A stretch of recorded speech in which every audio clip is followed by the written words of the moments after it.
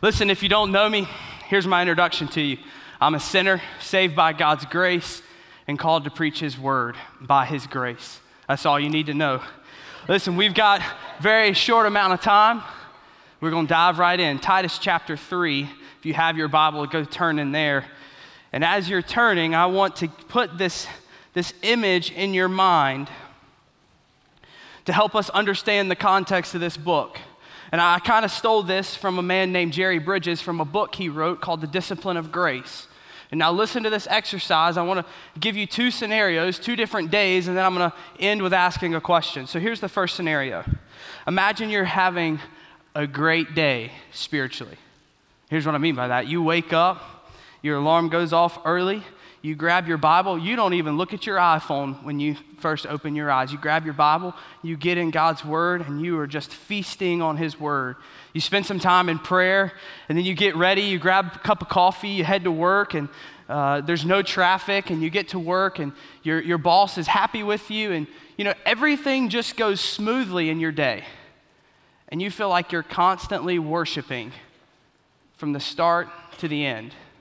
And at the end of the day, you're inside with your family and you're making dinner and you hear a knock on your door and it's your neighbor. And they come to you and they say, okay, listen, you've told me about this Jesus person and about being a Christian.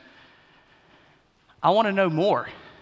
Can you share with me what the gospel is? And so you have the opportunity and you share the gospel there with your neighbor. Now that's the first day. Here's the second day. We have a terrible North Carolina thunderstorm at 8:30 and your power goes out and your alarm doesn't go off, so you wake up late. You're running behind on the way to work. You spill your coffee all over you. Now you look foolish walking into work. You walk in, you sit down on your desk, and here your boss comes and he sets a big stack of paperwork on your desk and he says, okay, get busy. And then next thing you know, your coworkers are complaining to you, and very quickly you're having a day just like Alexander from the children's book, Alexander and the terrible, horrible, no good, very bad day. But that same day you get home and you're inside cooking dinner and once again you hear that knock. And your neighbor says, hey, I want to know more about this Jesus person. Can you share the gospel with me? Now here's the question to both of those days. Would you be more inclined to think that God would bless the first day but not the second day? In other words, would you feel more confident in sharing the gospel in that God would bless that from the first day rather than the second day? Now, if we're honest, all of us would say, well, yeah. But we know that theologically, our works, what we do, doesn't change God's grace upon our life. And so that's what Paul is writing to here in Titus chapter 3. There is this legalism of the Jewish Christians that has crept into the church. They thought that their works, that what they did would earn God's grace and earn more blessings. And so Paul writes to Titus to set the record straight on how grace and works fit together. So here's the sermon title for today. A gracious gospel demands countercultural living. A gracious gospel demands countercultural living. So if you're there with me, Titus chapter 3, we're going to start in verse 1 and read to verse 11. The word of the Lord says, remind them to be submissive to rulers and authorities, to be obedient, to be ready for every good work, to speak evil of no one, to avoid quarreling, to be gentle, and to show perfect courtesy toward all people. For we ourselves were once foolish, disobedient, led astray, slaves to various passions and pleasures, passing our days in malice and envy, hated by others and hating one another. But then listen to this. But when the goodness and loving kindness of God our Savior appeared, He saved us. Not because of works done by us in righteousness, but according to His own mercy, by the washing of regeneration and renewal of the Holy Spirit, whom He poured out on us richly through Jesus Christ our Savior, so that being justified by His grace, we might become heirs according to the hope of eternal life. The saying is trustworthy, and I want you to insist on these things so that those who have believed in God may be careful to devote themselves to good works. These things are excellent and profitable for people, but avoid foolish controversies, genealogies, dissensions, and quarrels about the law, for they are unprofitable and worthless. As for a person who stirs up division, after warning him once and then twice, have nothing more to do with him, knowing that such a person is warped and sinful. He is self-condemned. Pray with me this morning. Father, by the power of your Spirit, fill this place. Soften our hearts, Lord, to hear your word. And God, get me out of the way so that you can speak to your people. Be honored and glorified, Jesus. In Christ's name, amen. So as we come to this, I need to give you just a little bit more context on who Paul is writing to and the setting. And so Titus is a fellow laborer of the gospel. You can think of him similar to Timothy, and Paul writes 2 letters to Timothy. And Titus had been given the job to set up the churches on an island south of Greece called Crete. And Titus was not only to set up the churches, but also to appoint the pastors and the elders of these churches. And this was a pretty big task. Crete was an island that was roughly 3,200 square miles. So think of it as about the size of the Piedmont Triad. So Titus has a pretty big job here to set up pastors in all these churches, some 40 towns. And Paul wants to make sure that as Titus does this, they're set up with a right understanding of God's grace and works that flow from that. You see, the culture of Crete was very immoral. Listen to the way one Greek historian said it. He said it was almost impossible to find personal conduct more treacherous or public policy more unjust than in Crete. In other words, if a Cretan moved next door, you were moving the next day. You didn't want to be around them. They were known for being liars, gluttons, drunks, sexually promiscuous, and just totally immoral. Whatever they wanted to do, they did. And so they have this culture of immorality that's mixing with this legalistic mindset of Jewish Christians saying that they have to obey the law so that they can see God's grace. And it was poisoning the gospel and poisoning the works of the church. And Paul says this can't happen. And so he writes verses 1 through 11. Before we jump into verse 1, I want to give you one more illustration because the way Paul has set up this passage is very unique. It's a chiastic structure. So if you're a literary person, you know that means in poetry that it starts with one thing and then it moves to another, and by the end, it's moved back to what it started with. So here's the illustration I want to give you. Imagine books set up on a shelf. And on the end of these books are 2 bookends. And you know what a bookend is? It's either a heavy piece of marble or metal, and it holds the books so that they don't fall over. And so very clearly what Paul will do is he will give us a bookend of commands in verses 1 through 2. And then he's going to move to the books, the gospel. And he's going to give us the gospel in beautiful, articulate language. And then he's going to give us one last bookend, command for us as the church. And so as we move through this passage, that's the image I want you to have in your mind. And so with that in mind, let's move to verse 1. And I want to give you this point for verses 1 and 2.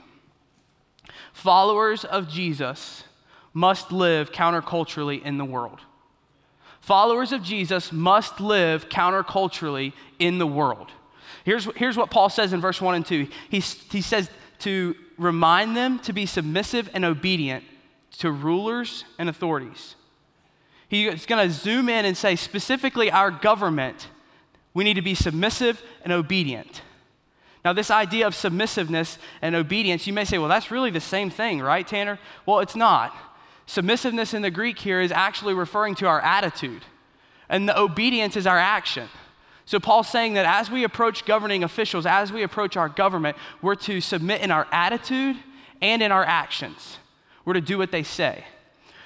But don't miss his very first verb, remind. This was not a new command. Neither is this a new command that I give you today, because we know that as Christians we are to submit to authority. Paul tells us in Romans 13 that God has put government in place, and that in his divine sovereignty and in his plan, those who are in office are there because God put them there. And we can find great comfort in that as Christians.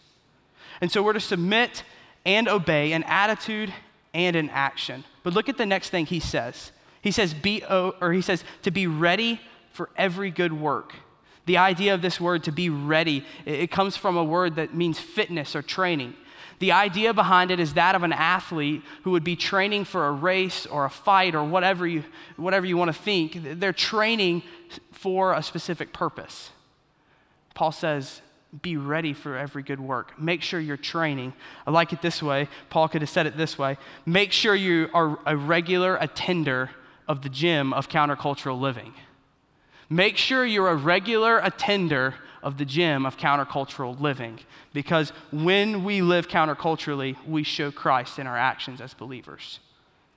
And so maybe you're sitting there going, okay, how do I practically show this though, Tanner? How do I practically live out being ready for every good work? Well, I'm glad you asked. Hold on to that question, because Paul's going to answer it to us in the books when we get to the gospel. So hold on to that. Look at verse 2. Paul's going to shift now from just talking about governing authorities, but in verse 2 he says, speak evil of no one. And by the end of verse 2, he's going to give us this phrase of all people. He's moved from just the government to now all people this command is applicable to. He says, don't speak evil of them. What does that mean? Well, it's the idea of blaspheming someone's name, reviling them or slandering their name. And if you're like me, when I read that, I was like, okay, that doesn't apply to me. I speak nicely of people. I love people well. Boy, was I wrong. Listen to some of these questions. This will let us know if we're speaking evil of others. When someone wrongs you, are you quick to call your friends and tell them about it? When you hear someone's mistakes, are you quick to go and spread those mistakes and tell people about them? What about this?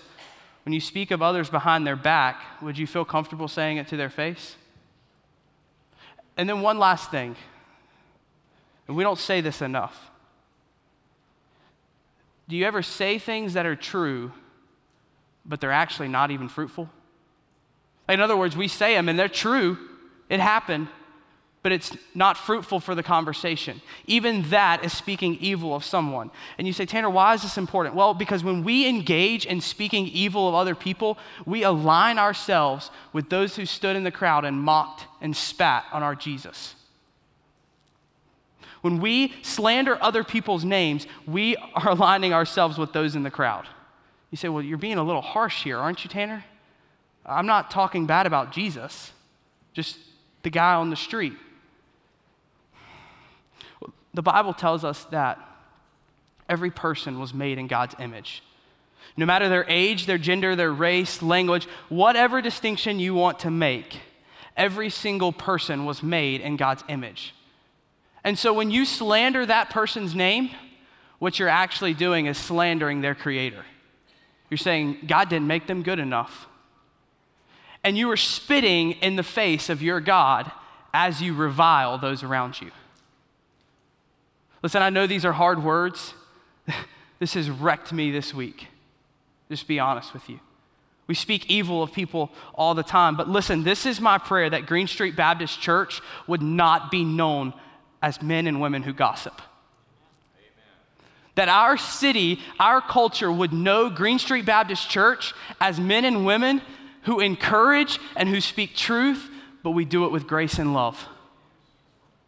Not men and women who speak evil of others, but men and women who love like Christ has loved. This is the command we've been given. Paul goes on. He doesn't stop there. He's going to keep throwing them at us. He said, avoid quarreling and be gentle. Really, these two things work together. This idea of quarreling, it comes from a word that's referencing a literal fighter. It's a metaphor. Paul's saying, don't fight with your words, rather be gentle. In other words, when you encounter arguments, don't seek to be the one that wins the argument. Seek to be the one that brings peace from it. If you're like me, that's not easy. I'm ready to square up and just like throw down when someone wants to insult me. You want to go? Let's go. Paul says, no, don't do that. Seek peace. Be gentle. Don't be a brawler, a fighter. And then one last thing he's going to tell us, he says, show perfect courtesy toward all people. Now really, this last command serves as a summary of everything he's just said. And if we can understand this last command, will understand what Paul's saying in these first two verses. You say, well, that's a really odd phrase, perfect courtesy toward all people. And I would agree with you. I didn't know what it meant. I studied it for a week and was like, this is really hard to understand. But here's what I came up with. The phrase is best translated into this English word that sadly we don't use a whole lot anymore. And that word is meekness. Maybe you've heard that in the church before. And a lot of people think that meekness is weakness, but in no way is meekness weakness. You see, the most popular illustration of meekness is that of a horse with a bit and a bridle. You know, a horse that's running free in a field it's powerful, it's strong, it's fast. I mean, it's beautiful to watch a horse run.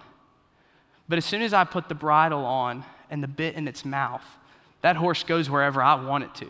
I'm in control. But you know that horse is still just as powerful and strong and fast as it was before? You see, that's exactly what meekness is. It's power under control.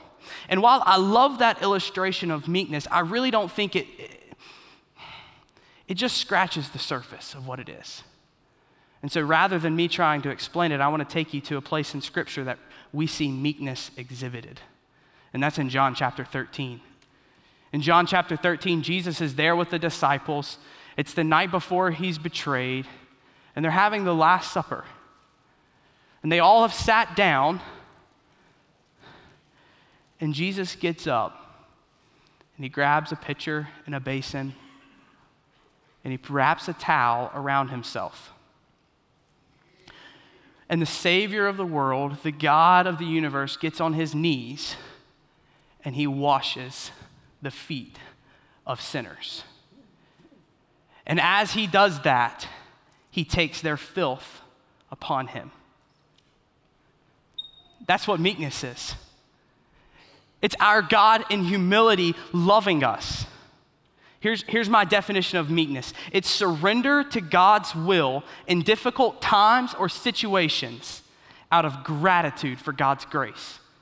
It's saying, God, I don't want to do this. This is too hard, but I'm going to do it anyways because you are so gracious to me. That's what meekness is. And Paul says, show meekness to everyone, all people. Don't miss that. Not just the people in the church. We start here. We start by washing each other's feet and loving each other well here in this building. But it doesn't end there. It doesn't even stop with your family or your neighbors. No, it's to all people. Hear me loud and clear this morning, church family.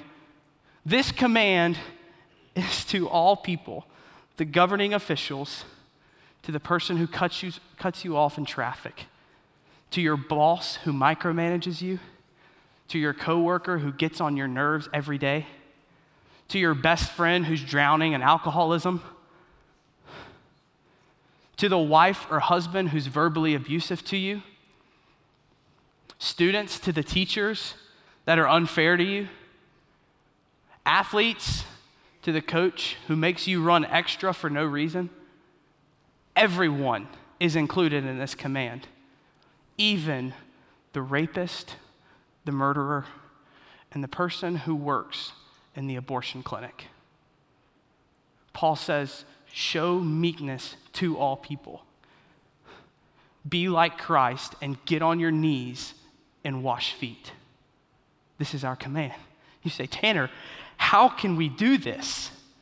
This is an impossible command. Yeah, it feels that way. But lucky for us, we've finished one bookend and we're entering into the glorious section of books that is the gospel. And in this section, we're going to see how in the world we can get on our knees and wash the feet of sinners.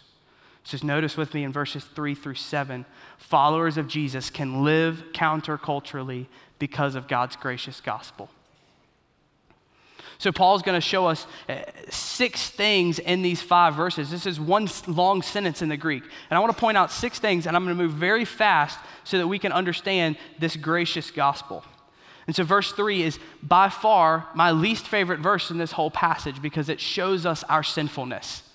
This reveals the ugliness of our heart. Listen to what it says.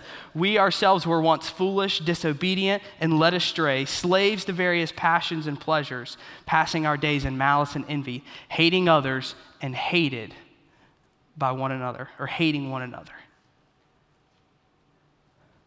Immediately, Paul links us with the people he's just commanded us to wash feet. He says, show perfect courtesy to all people. You know why? Because you were just like them before Christ. So the first thing I want us to see is that we needed saving. Our sinful state before Christ is that of society. We're no better. He says we're fools. We lacked both knowledge and sense, both information and good judgment. We were disobedient, meaning we defied authority and we sought our own welfare.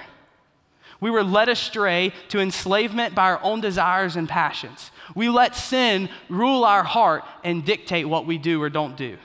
And we spent our days in malice and envy, meaning we were wicked and mean-spirited and never satisfied, always wanting more. But he goes on, it's not just that. We're hated by others. Quite literally, we could say it this way. We were detestable to other people. They looked upon us and said it's impossible to love them. And then one last thing, he says we hated others. And now this verb for hate is different than the one before it. You see, this second verb of hate, it's referencing God's hatred.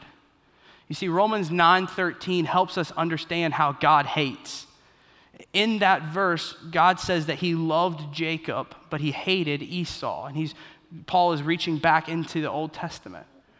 When it says that God hated Esau, it doesn't mean that he hated him and he never loved them. The idea is that God put Esau second and Jacob first. That's how God's love is. He puts us first. He sacrifices. So when it says that we hated others, quite literally, Paul's saying we put other people below ourselves. We always put ourselves first, and we're prideful, arrogant, selfish people. That's who we are. Let's throw a party and celebrate, right? Awful words. What good do we have? You see, brothers and sisters, I think that our church, the church in America, we've been plagued with this idea that in Christ, we're now better than everyone else. Here's what I mean. We have this high and mighty air about us of pride and arrogance because we've been saved and God's transformed our lives. And with that, I say amen. Praise God that you're not the same person, and neither am I.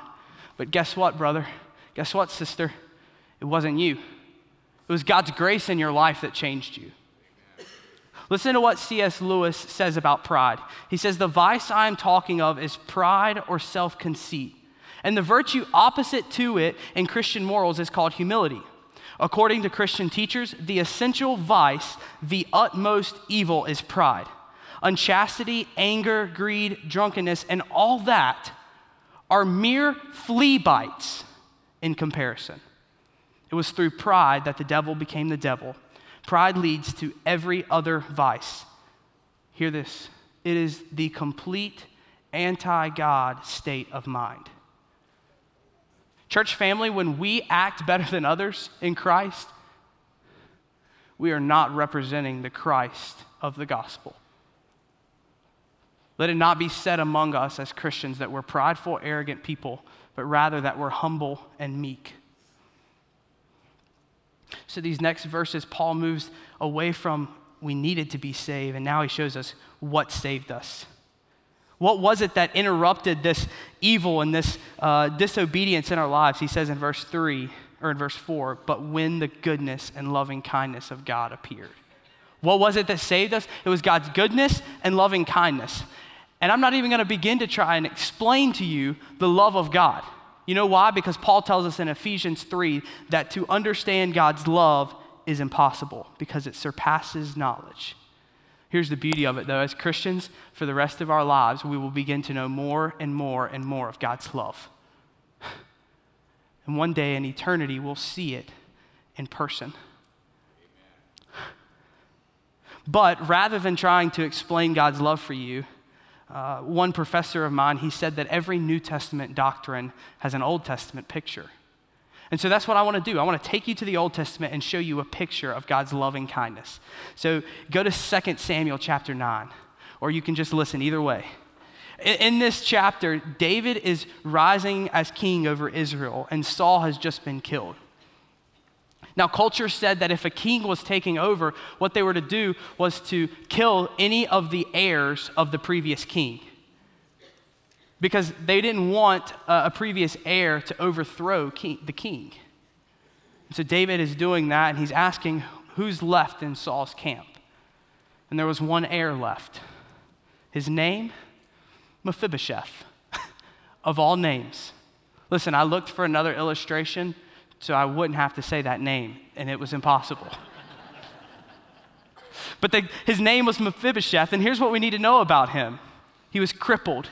He was lame. He was unable to do anything for himself. And David, giving us a picture of who Jesus would be, rather than killing Mephibosheth, you know what he does? He picks him up, and he walks him to the king's table, and he sits him down, and he says, "You eat with my sons now." And Mephibosheth looks at him, and he says this, "What is your servant that you should show regard for a dead dog such as I?" This is God's goodness and loving kindness towards humanity. We are all Mephibosheths. We're lame and crippled, unable to do anything for ourselves to save us. But God in his mercy and in his love has picked us up and sat us at the table, and he says, "Feast, son, feast, daughter, you are mine. No longer do you belong to this inferior king, Saul. You belong to me." That's what Jesus has said to you in the gospel. Praise God. So we see what has saved us. It's God's goodness and loving kindness. But who saved us? How does that show up? Well, look at verse 4. It shows up in our Savior. Who's our Savior? His name is Jesus. He's the one who has left all of his glory, has left the right side of the Father, wrapped himself in humanity, was born in a manger to a virgin in a city that was constantly insulted. That's your Savior. But you know what else is true of your Savior? We just sang about it. He went down to hell and he took the keys and he said, "Death is mine now." And in him, you're free and you're saved. That's your Jesus. Acts 4:12 says there is salvation in no one else. There is no other name under heaven given among men by which we must be saved. Hear me loud and clear this morning. Jesus is the only way you're saved. There's no other name, no other person, only Jesus. You see, look what verse 5 says, though. He saved us. That's past tense, meaning the work has already been done. I wear this bracelet on my wrist to remind me of this. On the front side, it says tetelestai, which is a Greek word that means it is finished. It's what Jesus said on the cross when he died, meaning that everything you need for salvation, he has done. What he requires of you is to simply accept it in faith and walk with him. But one other thing, because this is past tense and he saved us, your salvation can't be taken away. You're saved and you're set at the table, and guess what? You ain't leaving the table. So Jesus has saved us. Notice the fourth thing. Why has he saved us? He says in verse 5, it's not because of works done by us in righteousness. It's not what we've done, but rather, listen, it's according to his own mercy. You see, I don't understand the ways of God. I don't understand why in his mercy and his grace he would save sinners. Every day I wake up and I say, "God, why would you save me? And then why in the world would you call me to preach your great gospel message? I'm so unworthy of it." So I claim Isaiah 55:9 to you today, that God's ways are higher than our ways and his thoughts are higher than our thoughts. And while I don't understand why God has shown mercy, I do know this. He's shown it, no doubt in my mind. And he has done that through Jesus. And so salvation doesn't ride on our performance, but it rides on the back of God's grace and mercy. Let's get the fifth thing. How were we saved? We were saved obviously by Jesus' death on the cross, but there's something deeper going on here. And Paul tells us this at the end of verse 5. He says it's by the washing of regeneration and renewal of the Holy Spirit. This idea of washing is that when we accept Christ, we're cleansed of all of our sins. No longer when Jesus looks at us does he see a sinner, he sees perfect righteousness in our place. So we've been washed. This idea of regeneration. Paul's reaching back to John chapter 3 with Jesus and Nicodemus, where Jesus tells Nicodemus, no one can enter the kingdom of God unless they're born again. Unless they're born from above, there's no shot. And Paul tells us it's the Holy Spirit who does this. You see, what he's talking about here is simply what happens spiritually that we show in baptism. Right? When we dunk someone underwater and we pull them up, there's nothing actually happening there, other than they get wet and they come back up. But what it's symbolic of is that we're buried with Christ in his death and we're raised as he was raised to walk in newness of life. The regeneration process is what the Holy Spirit does in our heart. But notice it's not just regeneration, there's also this renewal process. Now, Paul uses this same word in another letter where he wrote to Rome in chapter 12, verse 2. He says, do not be conformed to this world, but be transformed by the renewing of your mind. This idea of renewal is sanctification. It's the idea of renovating a house. You know what I mean when I say that. We go into the house and you're like, okay, I don't like the cabinets. We'll tear those out. I don't like the carpet. Let's tear that out. And then we go in and we put what we want. This is what the Holy Spirit does in our lives as believers. We've been saved, we're a new creature, but we still have this old sinful flesh on us. And God comes in and he says, you're not gonna have that if you're my son. And he rips it out. And he puts something in our place so that we will look more and more like Jesus. So we're being renewed. But how is this done? Through the Holy Spirit. Look at verse 6. He says that the Spirit has been poured out on us richly. The idea behind this word richly is like a really wealthy person, a just insane amount of money and possessions and abundance. So what Paul is telling us here is that we have more than we will ever need of the Holy Spirit inside of us. Find comfort in this statement right here. There is no task or duty God will ask you to do where the Spirit will not be sufficient in carrying you through. You hear what I said? There's nothing God's gonna ask you to do that the Spirit doesn't have the power to help you do it. You've been given more than enough of the Spirit. And so you ask, how do I get down on my knees and wash the feet of someone who murdered someone in my family? You do it because of God's grace and the power of the Holy Spirit inside of you. That's how. Because you've been given him the Holy Spirit and it's rich and he is abundant. So the last thing that I want us to see here is we've been saved. So what? Look at verse 7. Paul gives us one more theological nugget here.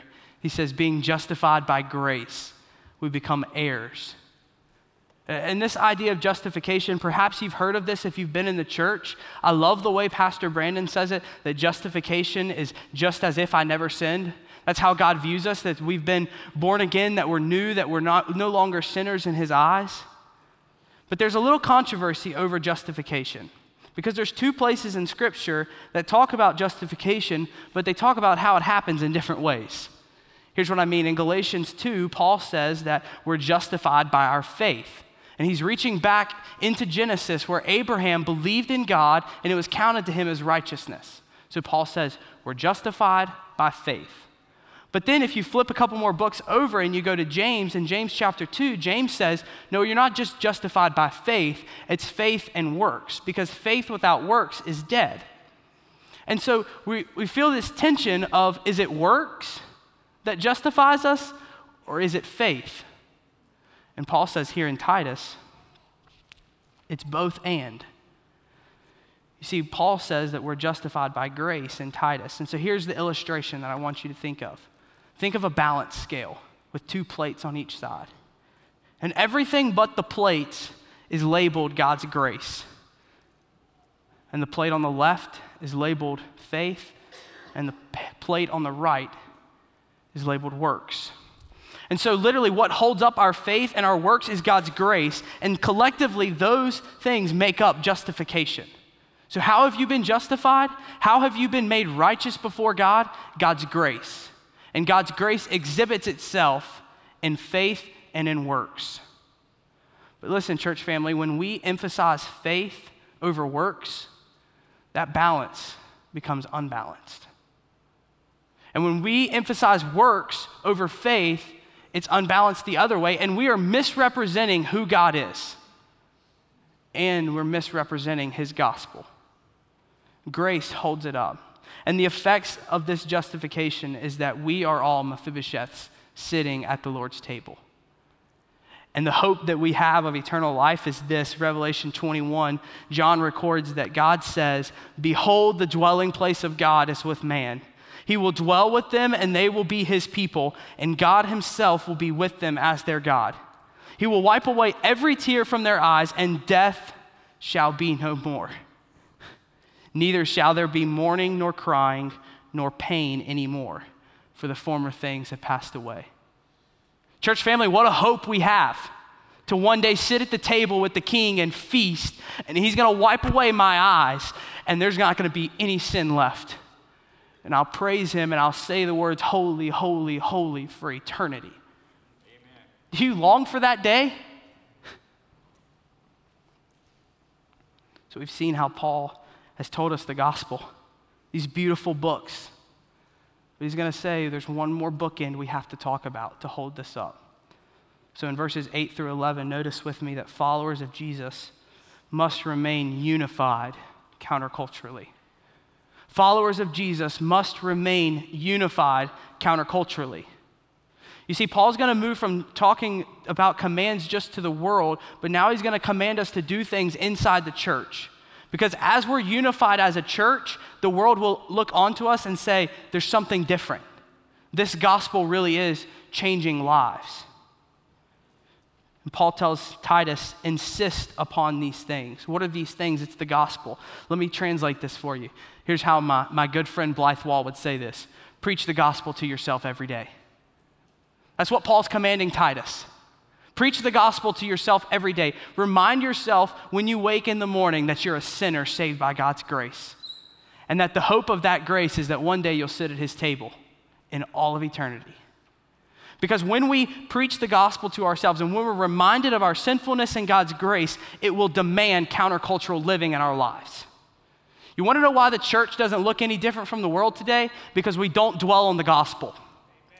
We've taken the gospel as Christians and we've put it on the shelf and said, yeah, that was good when I was a sinner, but now I'm past it. Listen, that's not the gospel.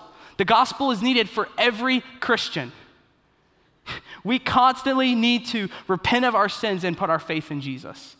And when we're reminded of that, countercultural living will be evident in our lives. Think of it this way.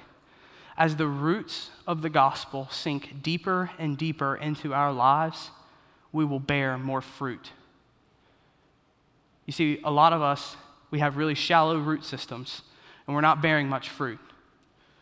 My encouragement to you is dwell upon the gospel. Preach the gospel to yourself every day. You see, because these things are profitable for people, according to Paul in this passage. He's echoing the words of Jesus in Matthew 5, verses 13 through 16. Jesus says, "Let your light shine before others, so that they may see your good works and give glory to your Father who is in heaven."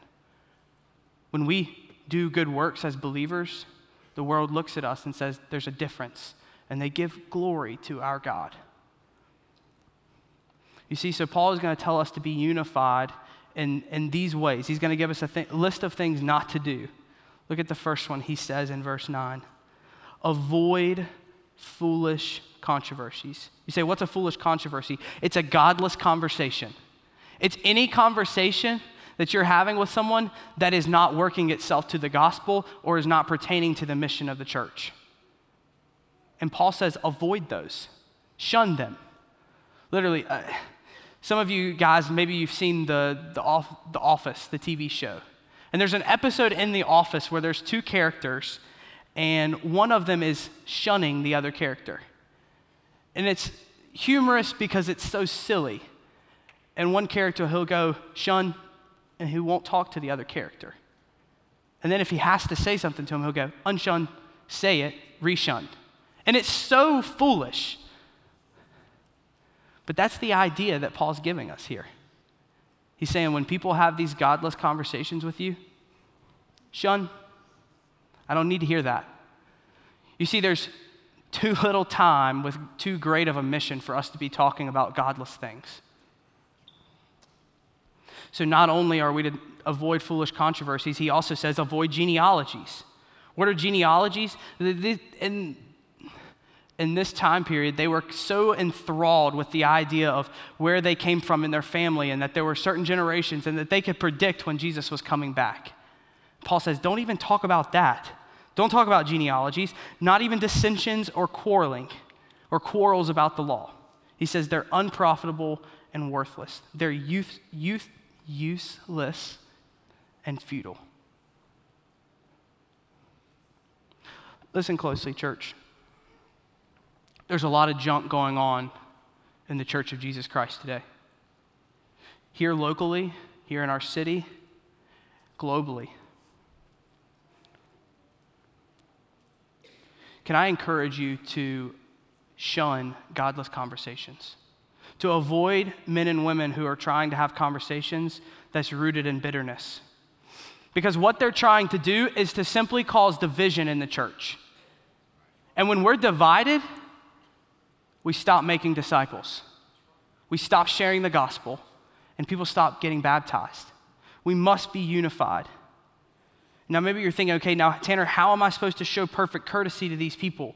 Like, it's kind of rude to just shun someone. Well, Paul tells us in verse 10 that we're to warn them 2 times. He's reaching back to chapter 1 where he's already told Titus to rebuke them in love. And he says, after that, reject them. This word that Paul uses for a divisive person, do you know what it translates into in English? A heretic. Paul says that when you're divisive in the church, you're a heretic. You are being antagonistic to the gospel and to the church. Listen, church family, our gospel is not one that divides, but one that unites. Would you stand with me for prayer?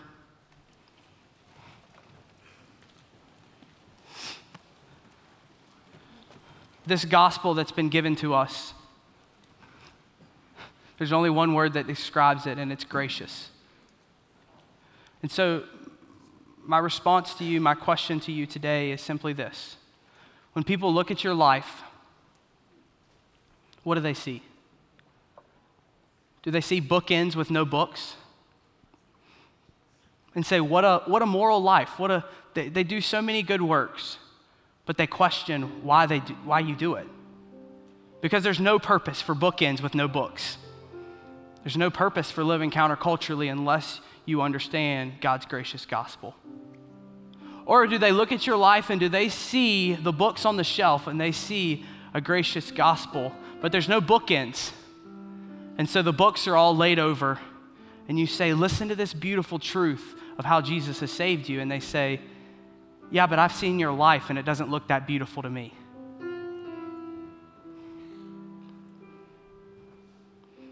A gracious gospel demands countercultural living. Brothers and sisters, we need to repent. But also, if you're someone who you've never accepted God's goodness and loving kindness, come talk to me. We'll have pastors down here at the front. Let's talk about putting some books on the shelf. Pray with me. Father in heaven, we're so unworthy of your grace and your mercy. But Lord, we're so thankful that you've picked us up as lame, crippled sinners. God, and you set us at the table and called us son and called us daughter. And Lord, we long for the day when you return. Lord, and we'll spend eternity with you. So Father, move in the hearts and lives of these people today. God, make Green Street Baptist Church a church after your own heart. I pray that High Point, North Carolina would see our countercultural living and know of your gracious gospel. Be glorified, Jesus. In your name, amen.